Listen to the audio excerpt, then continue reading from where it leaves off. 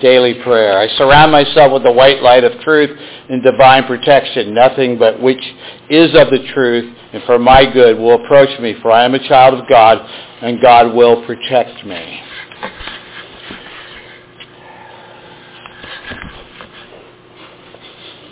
See this?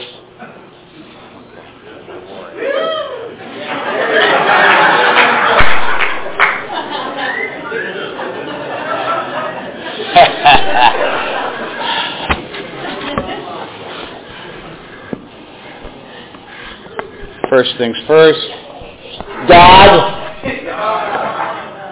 I'd like to thank David and the committee and Jeff and anyone else responsible for the privilege to be able to come here and share with you my experience. My name is Ross Melanson. My God-given sobriety date is October 5th, 1989. For that I'm eternally grateful. And just about anybody else who would have anything to do with me is probably real grateful too.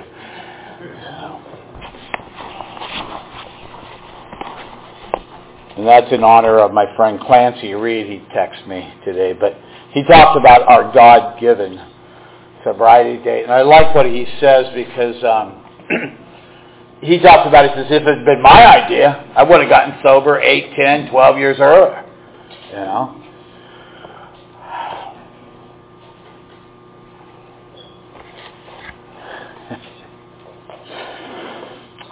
I'm a sense and ease kind of guy.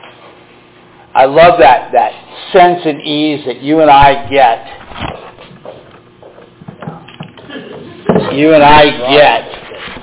I'll just step back. I know you will. I'll put it on right. I'll follow you like this.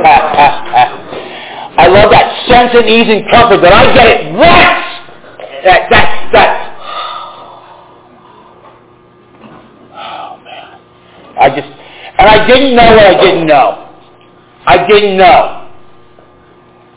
You know, I didn't know. And then I experienced alcohol for the first time, and all of a sudden I felt right. I don't know. I felt like now I can get along with people. Trust me, the book talks about us being delusional. Now I can dance or converse with others and.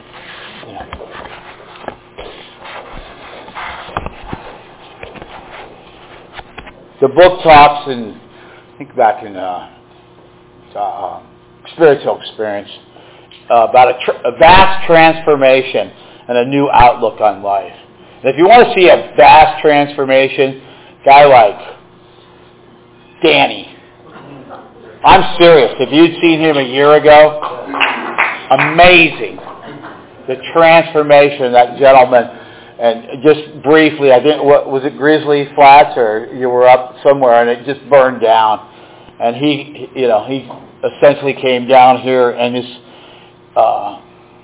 had gotten to a place where he'd given up.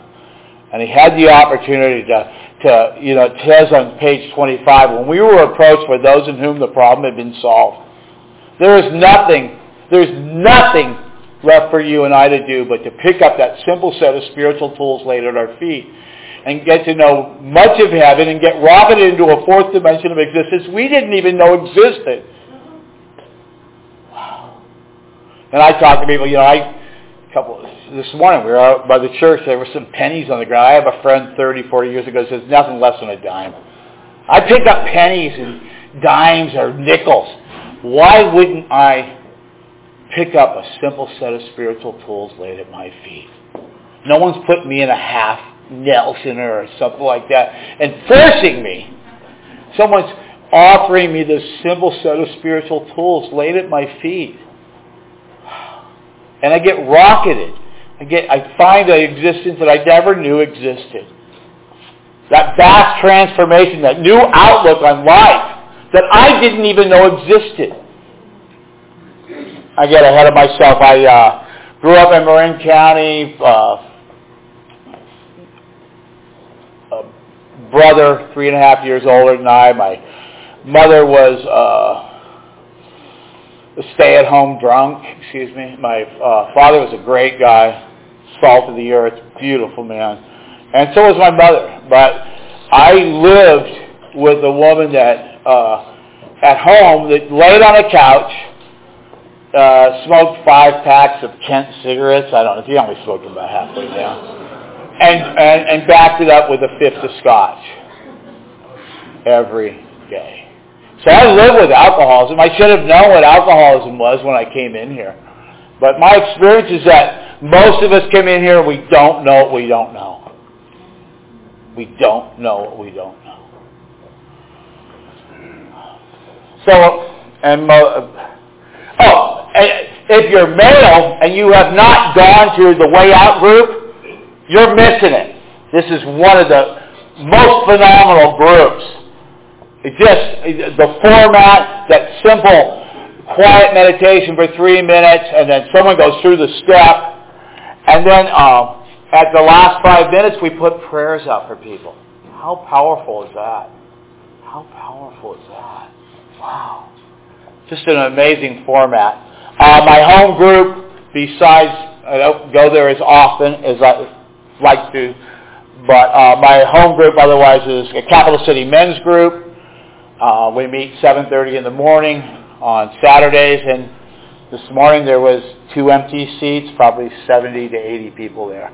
At 7:30 in the morning? You got crazy. I have kind of 2 opinions on the first step. You know, we look at the first step and it says, powerless over alcohol and my life was unmanageable. Well, when I started drinking, my life immediately became unmanageable. Immediately. I still love that sense of ease and comfort that I got immediately. I got thrown out of, suspended from high school for sales of stuff you can get at a dispensary today. They wanted to expel me, but my parents, I was 5-6 blocks from the public school, and I came back or went to go back. They said, well, we don't want your son in our school, but we'll gladly call any of the other schools and give your son a recommendation. And my parents essentially got a lawyer, or said they got a lawyer, so they let me come back to school, and I just went into smaller sales of smaller items.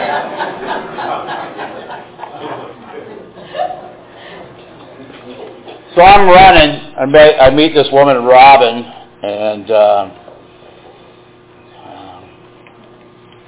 she was nice, but she introduced me to this guy, Bob. And it's funny, I tell this story. He's my best friend. This guy, I'm running with this guy. We're drinking, using, taking. I know, he told me not to wander. For a couple of years. And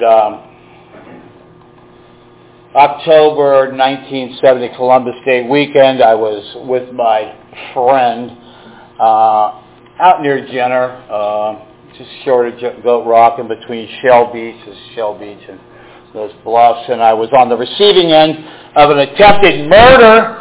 I was pushed off a 75-foot cliff. I flew 50 feet through the air. If I landed out in the street, that would have been nice. And we had taken a little non-conference approved item. We had taken some lysergic acid diethylamide, which is LSD, and as I like to say, it was a bummer! It was a bad trip! The night before, we had sat out in this bluff. We watched the sunset. We're watching pelicans dive into the ocean, and I'm thinking, well, I'd never seen that. Maybe National Geographic live, man. They're going in, bringing, getting fish and stuff, and I'm thinking pretty cool. But I'm looking over this, we're sitting at this point, and I said to my friend, I said, man, those Mexicans, the Hawaiians that dive, the cliff divers, I mean, they're nuts. I mean, you won't even clear the rocks down there. I mean, you couldn't pay me enough money.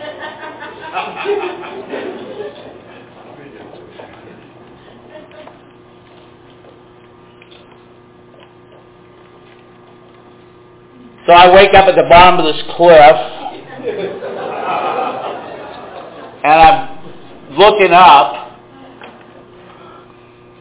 I won't bore you too long with this story. There is a point to this story. But I'm looking up, and I'm thinking, man, that looks like where I was sitting last night.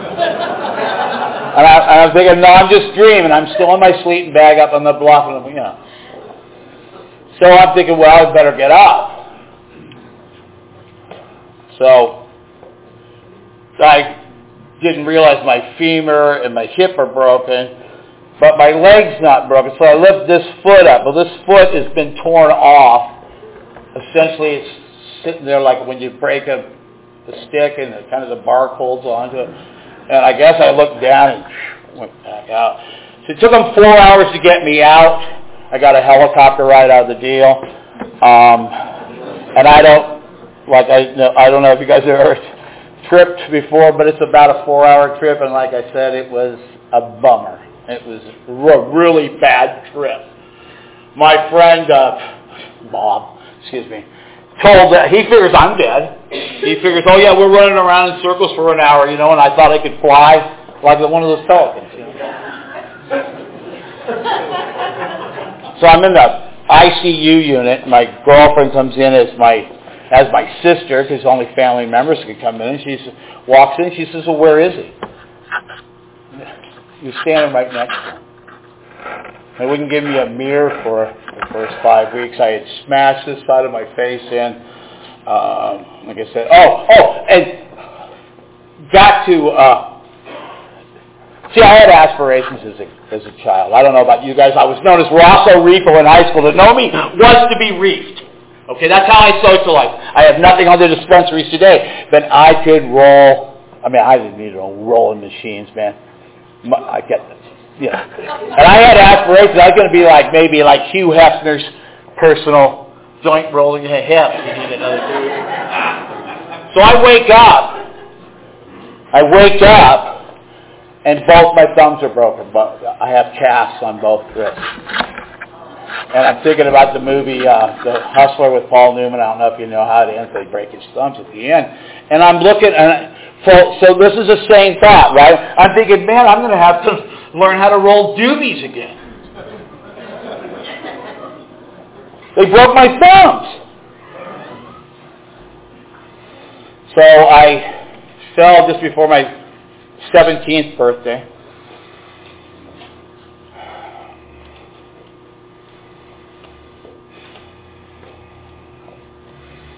And I spent a whole lifetime, I spent another 17 years trying to get that sense of ease and comfort that I get at once. Wow. I stumbled into Alcoholics Anonymous. I didn't really stumble in. My mother had found NA and AA. My dad had found recovery, and I like to say their 12-step became my first step. I came in. I moved back home in the playroom downstairs. My dad said, well, how long are you going to be here? I go, I don't know, 6 months. And 3 years later.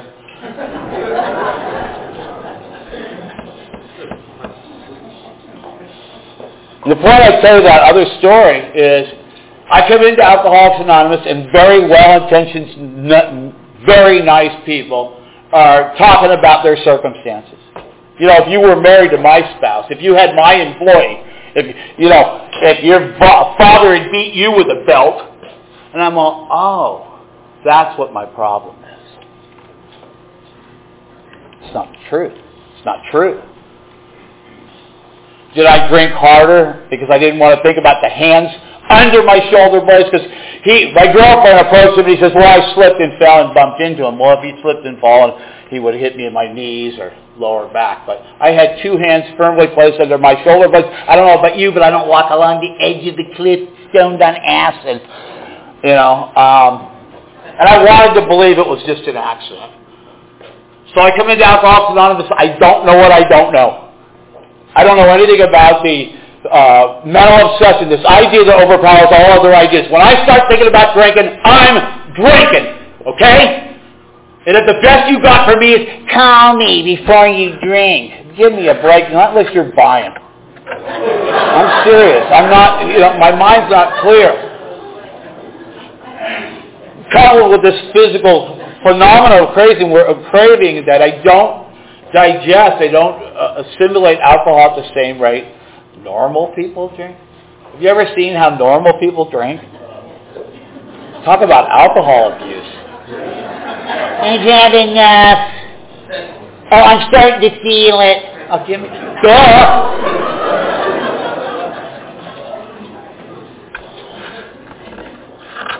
So when I was taken through the doctor's opinion and I got to find out, that twofold nature of my disease, that mental obsession, that physical craving, then at least it gave me a basis to work on. To at least now I knew what my problem was and that it wasn't just circumstances. So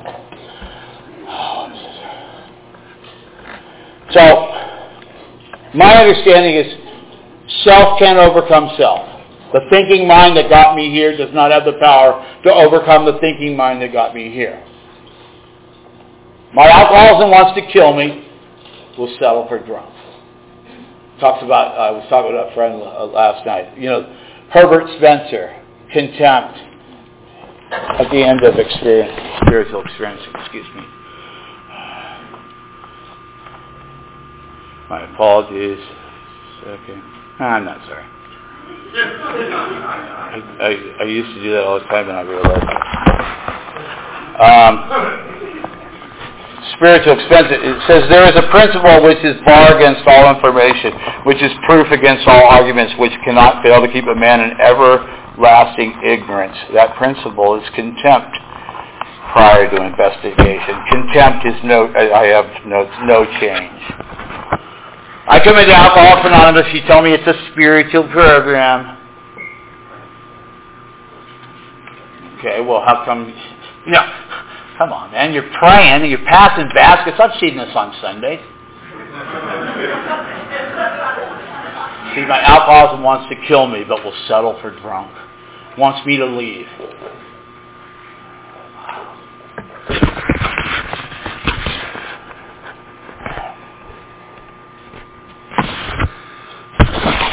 So I talked about my unmanageability, but so what's my first step experience? My first step experience, as I understand the first step today, is all those times when I would wake up after a run, several days, my MO is,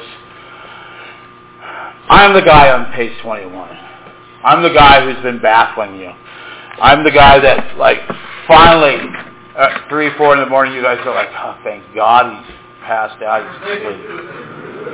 At least, he won't be up till 4 or 5, and I'm up, man, at 8:30, and I'm thirsty. So I wake up, and I'm really hungover. Maybe it's been 4 or 5 days because I'm using some other non-conference approved things so I can keep drinking. And I wake up, and I said, I'm just Saturday or Sunday or Tuesday. I'm just not going to drink today. And I'm just going to take it easy. I'm just not going to drink today. And that's maybe 8:30, 9 in the morning. I don't know, somewhere around 10 or 10:30 I get this idea. Or somebody says to me, you got headaches and stuff, man. You ever tried hair on the dog? You mean just get a little even. Now I'm negotiating about, I'll just have a beer. Get even, right? There's not even any thoughts back there of I thought you weren't drinking today. Well, my girlfriend might come in and say, hey, I thought you weren't going to drink today. See, the unmanageability for me, I'm powerless over alcohol, and my life's unmanageable. Can I manage the decision to stay stopped? When I get up and I say, I'm not drinking today, I'm just not going to drink today. I'll just watch some football or something and hang out. Can I manage the decision to stay stopped? No. At least that's for me. So I saw the forward to the first edition. I believe that's it. Yeah, there it is. We of Alcoholics Anonymous are more than 100 men and women who have recovered from a seemingly hopeless state of mind and body. To show other alcoholics precisely how we have recovered is the main purpose of this book. Essentially, you and I, we come into Alcoholics Anonymous, and I believe there's two Alcoholics Anonymous. There's a fellowship that we all get exposed to, and we start going to meetings, and people are under the delusion that meeting makers make it. Give me a friggin' break, I'm going to throw up. I'm not saying don't go to meetings. Meetings are essential for trolling and to find newcomers and to help people. All right? That's why I'm there.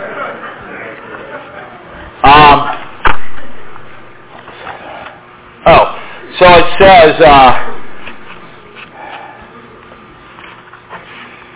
seemingly hopeless. It took me a few years to see seemingly. See, it only seems like you and I are hopeless. I came in here and I thought it was hopeless. I thought there was no help for me anywhere. And it shows me that it only seems that I'm hopeless. You and I aren't hopeless. It only seems that way. And there's a Dr. Mark that was he's out in the East Bay.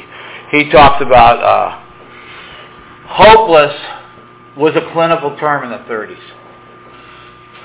You go to Towns Hospital once, they clean you up, hydrotherapy, hot, cold water, moral psychology, and they send you home. And you come back a second time, and they had no solution yet. There was no steps. Third time, they'd label you. They'd say you're a hopeless alcoholic. They'd send you home to die. Delirium tremens. So it was that. So when you hear hopeless, it kind of changes the term. It was actually a clinical term before the steps, before God got to us and intervened. Wow. I wrote some notes. Page 28. Flimsy reed of God. Wow. I love that one. We in turn sought the same escape with all the desperation of drowning men. What seemed at first a flimsy reed has proved to be the loving and powerful hand of God.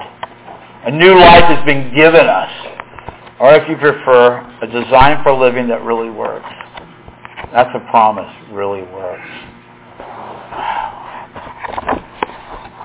Flimsy reed.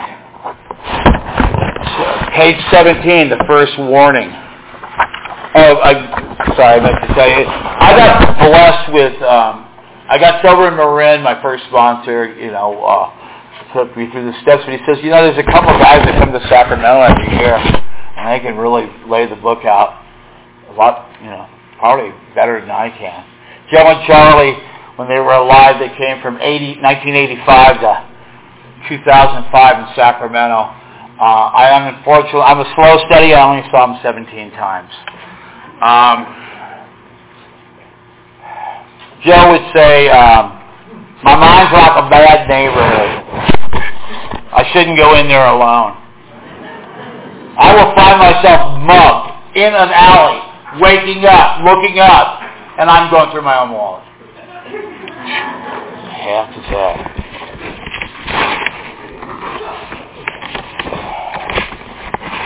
So the most insane thing you can do, the girl that got the book, how many days you got? 4? 5? Okay, so here's the deal. If you haven't drank in 72 hours, phenomenal craving's gone. See, the most insane thing I do, and it talks about it in the big book, the main problem centers in the mind, not the body. So if you haven't drank in 4 or 5 days, a year, 8 months, whatever, the most insane thing I would do is to pick up a drink. Stone cold sober. Because my mind remembers that sense of ease and comfort that I get at once. Wow. That sense of ease and comfort. So, I don't know anything about being in a bar, pounding on the bar, that kind of a thing, because my mind just remembers that sense of ease and comfort. So you can't get sober, you can't get drunk on the phenomenal craving if you haven't drank in more than 3 days. So it's got to come from here, in the mind. The mind will try to tell you a lie or whatever. I don't know what it says. Mind just remembers that. Joe and Charlie would talk about it. It says, no one can make you drink. No one has the power to make you drink. Now there's an awful lot of people that will make you awfully thirsty. But they don't have the power to make you drink. And if you're under the delusion of that, and I heard a guy, excuse me, I don't believe he's here today, but I heard him 6 or 8 months ago and talking about, I drank again, my mom died, and then my dad died. I'm sorry to hear that, both my parents died. And he's under the delusion that he got depressed or whatever and drank again. That's wrong. It's not the truth. They would say, the only way I can drink is on a lie. If I was to drink on the truth, I can't drink on that. I think I'll drink some more and see if I can find somebody else to push me off a 75-foot cliff. Excuse me. So, excuse me.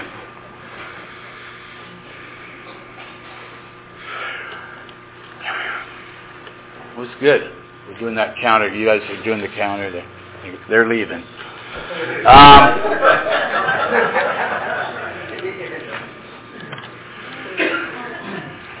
So, my understanding of the program is it's about power, choice, control.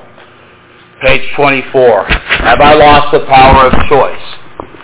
And I hear people at meetings talking about my drug of choice or my alcohol or whatever. It tells me the fact is that most alcoholics, for reasons yet obscure, have lost the power of choice in drink. Our so-called willpower becomes practically non-existent. We are unable at certain times to bring into our consciousness with sufficient force the memory and suffering and humiliation of even a week or a month ago. We are without defense against the first drink. So, my drug of no choice was alcohol and several other no choices. So if I've lost the power of choice, and when I start to drink, it says on 44, there's I asked 2-part qualifying questions, and I don't see anybody falling asleep yet, but it says, we agnostics. The qualifying question is when you honestly want to, you find you cannot quit entirely.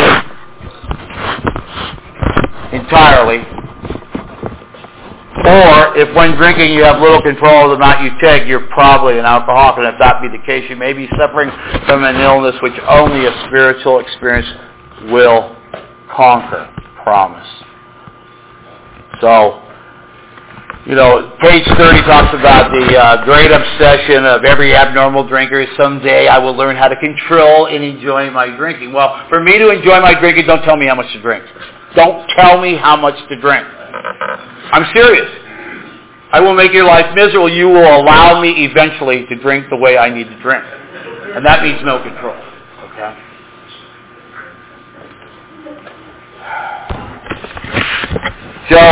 Joe and Charlie, he ended up, he sponsored a guy, Cliff Bishop, out in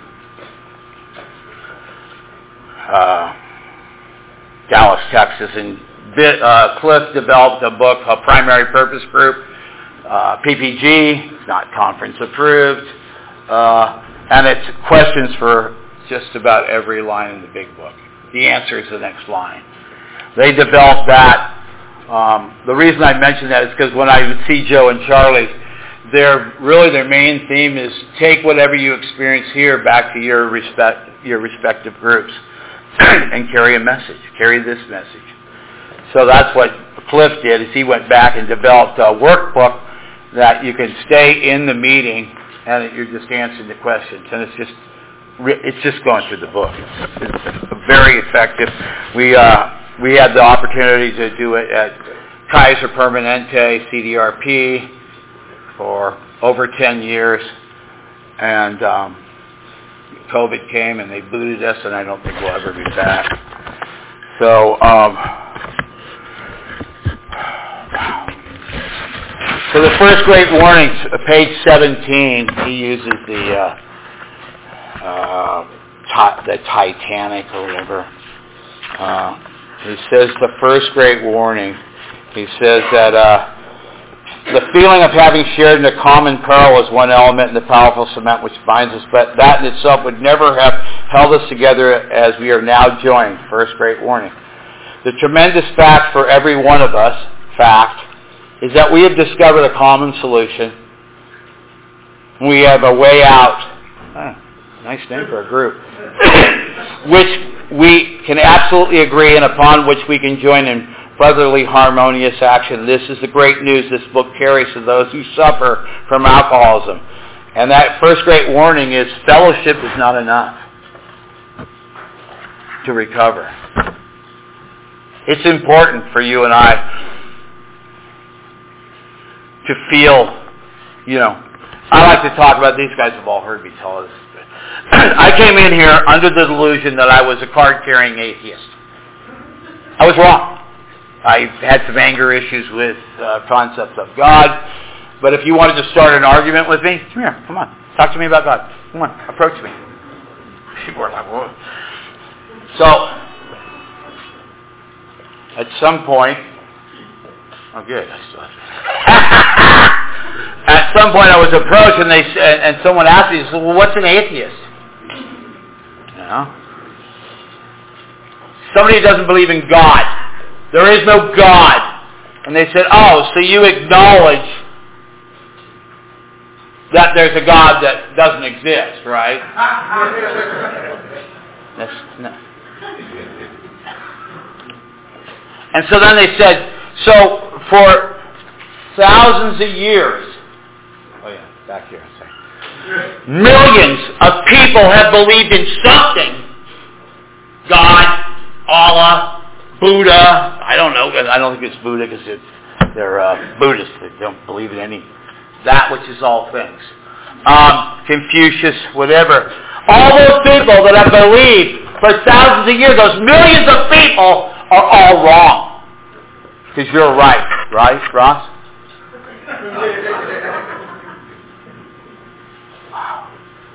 Tells me the root of my trouble is on page 62.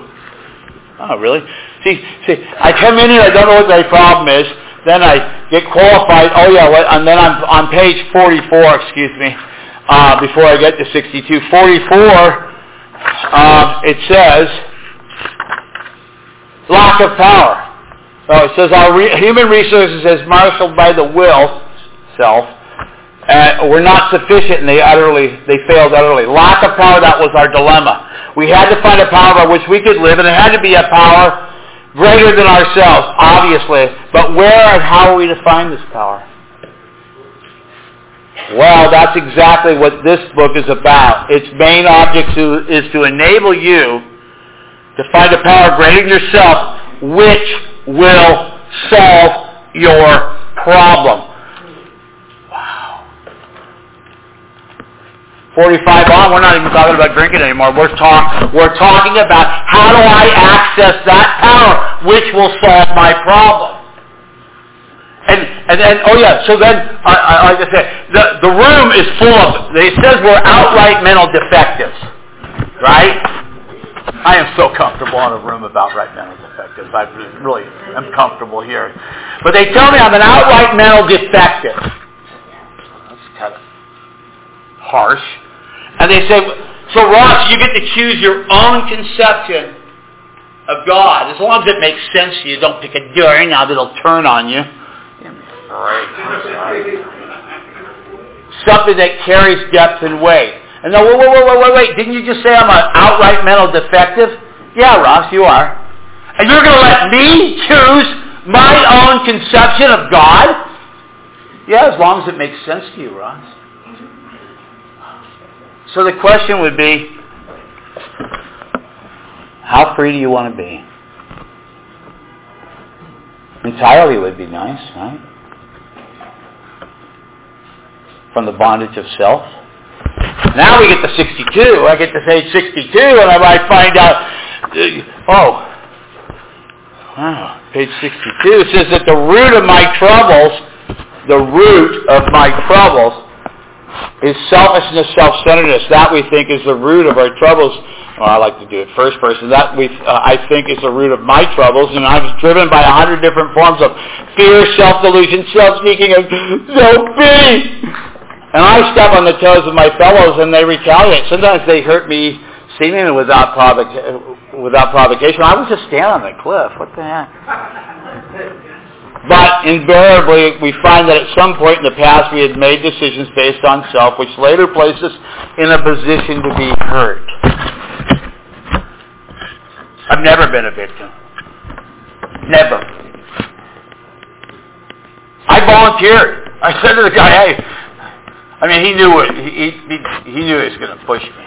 He married my girlfriend 8 or 10 months later, tries to kill her a few times. He's just a sociopath, crazy guy, and I volunteered, man. I will walk into a bar, pass by 2, 3 healthy, nice-looking women, and I'll go find some sick one in the back there with a broken arm or something. You think, well, I can take her home. You don't know how to fix broken arms, and 2 weeks later I'm sitting there eating a bowl of Cheerios thinking, how the heck did I get out of this deal? What did I do? Mark Houston, phenomenal guy. He would talk about. So I'm sitting at home, on page 62, and the door knocks. Cool. I go answer the door. It's a limo driver. Cool. Limo. He's going to take me to work every day. I wish I had a job. And the limo driver says, hi, I'm selfishness. And I'm going to drive you all day long. Now, I can't make it tomorrow because we want to drive you all week. Resentment will be here. And he's going to drive you all day long.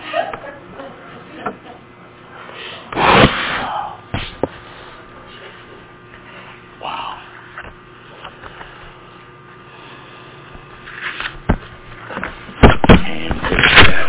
Broke notes down here. It's funny, I write some notes so I can go over pertinent ideas. And I walk into my garage and I find notes from a previous pitch. And then I didn't put a date on it. And I look back and I'm talking about how old my daughters were, and I realized it was 7, 8 years old. Talking about this stuff for a while, I guess. I don't know. A lot of the same things, but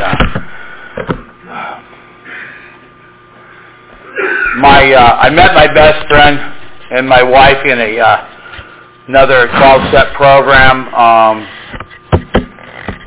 I'd already worked the steps in AA, and then I had a friend that used to bring stuff up. Had the same last name as Jay over there. His I like to say his uncle, Mr. Escobar, from South America, and my friend used to bring up this beautiful. I don't want you guys obsessing about it. It was mother of pearl. Let you open it up, and it looked like stop. It's gorgeous. And I didn't really, we got into it in the 70s before it was addictive. And I can tell people, I didn't really have a problem with cocaine. I just really like the way it smells. This stuff is great.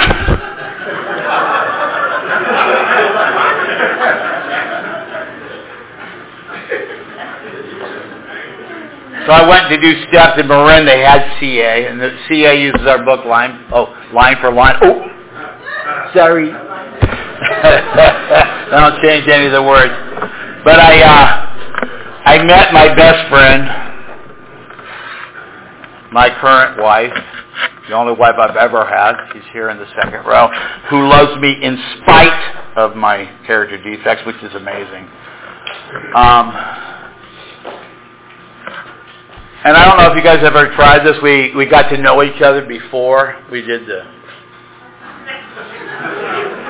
Sorry, Laura. And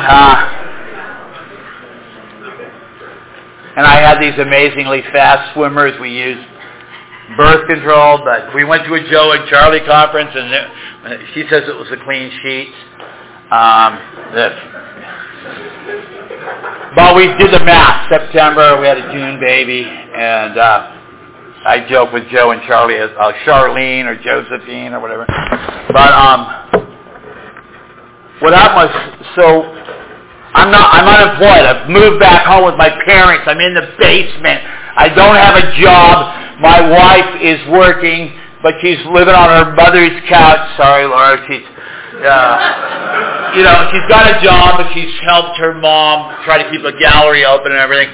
And then she gets pregnant. She's 33, and she says, "Hey, I don't know about you, but I'm going to keep this child." And so I'm in the gym with my first sponsor, Tony, and I'm still stuck on page 62, full of fear, shame, guilt, remorse, and I'm trying to talk him out of. I said, I've been talking to Laura. I said, "Hey, Laura, maybe we should terminate this." He says, "I've already done that before, and I'm going to keep the kid. I don't know what you and I are going to do." So I'm in the gym, full of fear, and I'm trying to talk to Tony, and Tony says, "Well, Ross, you got 3 choices." I'm off. Sounds better than page 25. I only had 2. I said, "So what? What, Tony?" He says, "Well, you can talk her out of it." I said, "Tony, I told you I tried to talk her out of it." And he says, "You can leave town." Leave town? They'll track me down. I'll be making child support. Maybe they don't even get the benefit of the child. What's the third one? He says, "You can change your attitude." See, the problem's not the problem. It's my attitude toward the problem. Wow. My wife and I have 3 incredibly beautiful, gorgeous daughters. You won't know what you're going to be given. You don't know. If you don't ask you to keep coming back, I don't want you to keep coming back. I want you to stay. Stay. Please, stay. Don't leave. My oldest daughter's I like to say she's a doctor. She's a doctor in physical therapy. She's not a chiropractor. She's she actually just... My middle daughter is, she had the opportunity in high school. She's 26 now, but in high school they had this woman wanted to empower women in coding and started a thing called Girls at Code. And my daughter was out here in Sacramento, and they came out, I think, the second year, and they had 1,200 girls apply, and my daughter was one of 40 girls chosen. She spent the summer going to UC Davis and learning how to code. She helped develop an app that ABC uses when they do incident reports. When they go out, somebody's gotten, OD'd, maybe they drank too much alcohol, and they use that in the state of California. My daughter went to go interview with the Department of Motor Vehicles. 1 interview. They grabbed her. She's already gotten promotions. And then my youngest daughter, who wanted to be a chancellor or something, she had aspirations of being a chancellor at universities. And then her friends told her, you've not been, all of them have law degrees.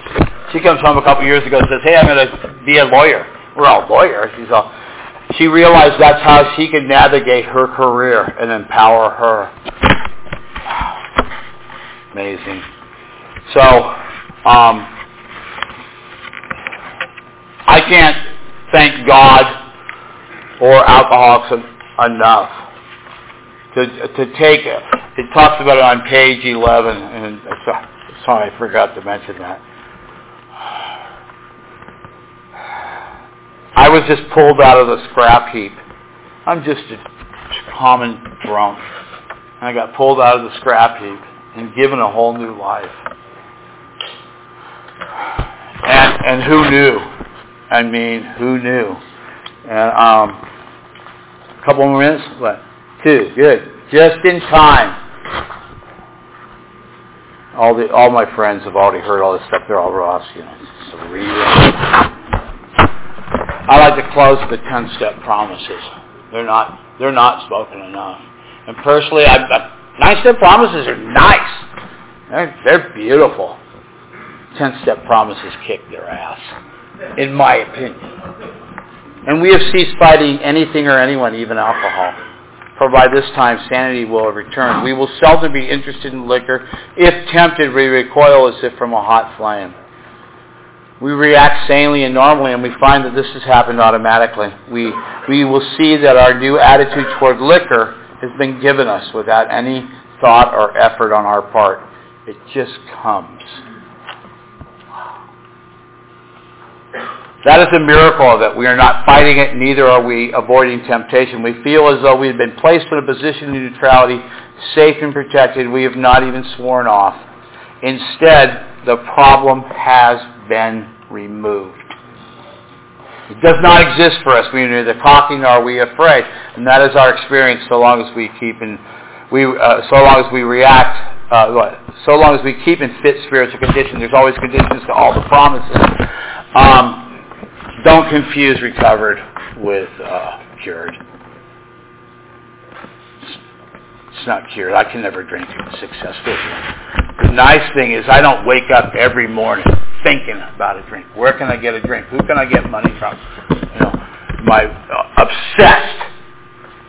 And I believe that, and if you look in the textbook, it says one reference to recovering, and that's to the wives, I think, to be patient with their husband while he's recovering. Then there's an asterisk to the women that are early in, that are recovering. It's a little footnote. The whole thing is about being recovered, getting to a recovered state. I believe that my God will not leave me out there floating around like the little dandelions that you blow in the wind. That God will take me somewhere so that I can be of help to others. It says on page 77 what my real purpose is. It's the third line down, 2 words in. And it says, one word in. My apologies. I said I wasn't going to apologize. Our real purpose is to fit ourselves to be of maximum service to God and the people about us. Who knew that? Coming from a selfish, self-centered, self-seeking, frightened, inconsiderate human being. Thank you for letting me share. God bless.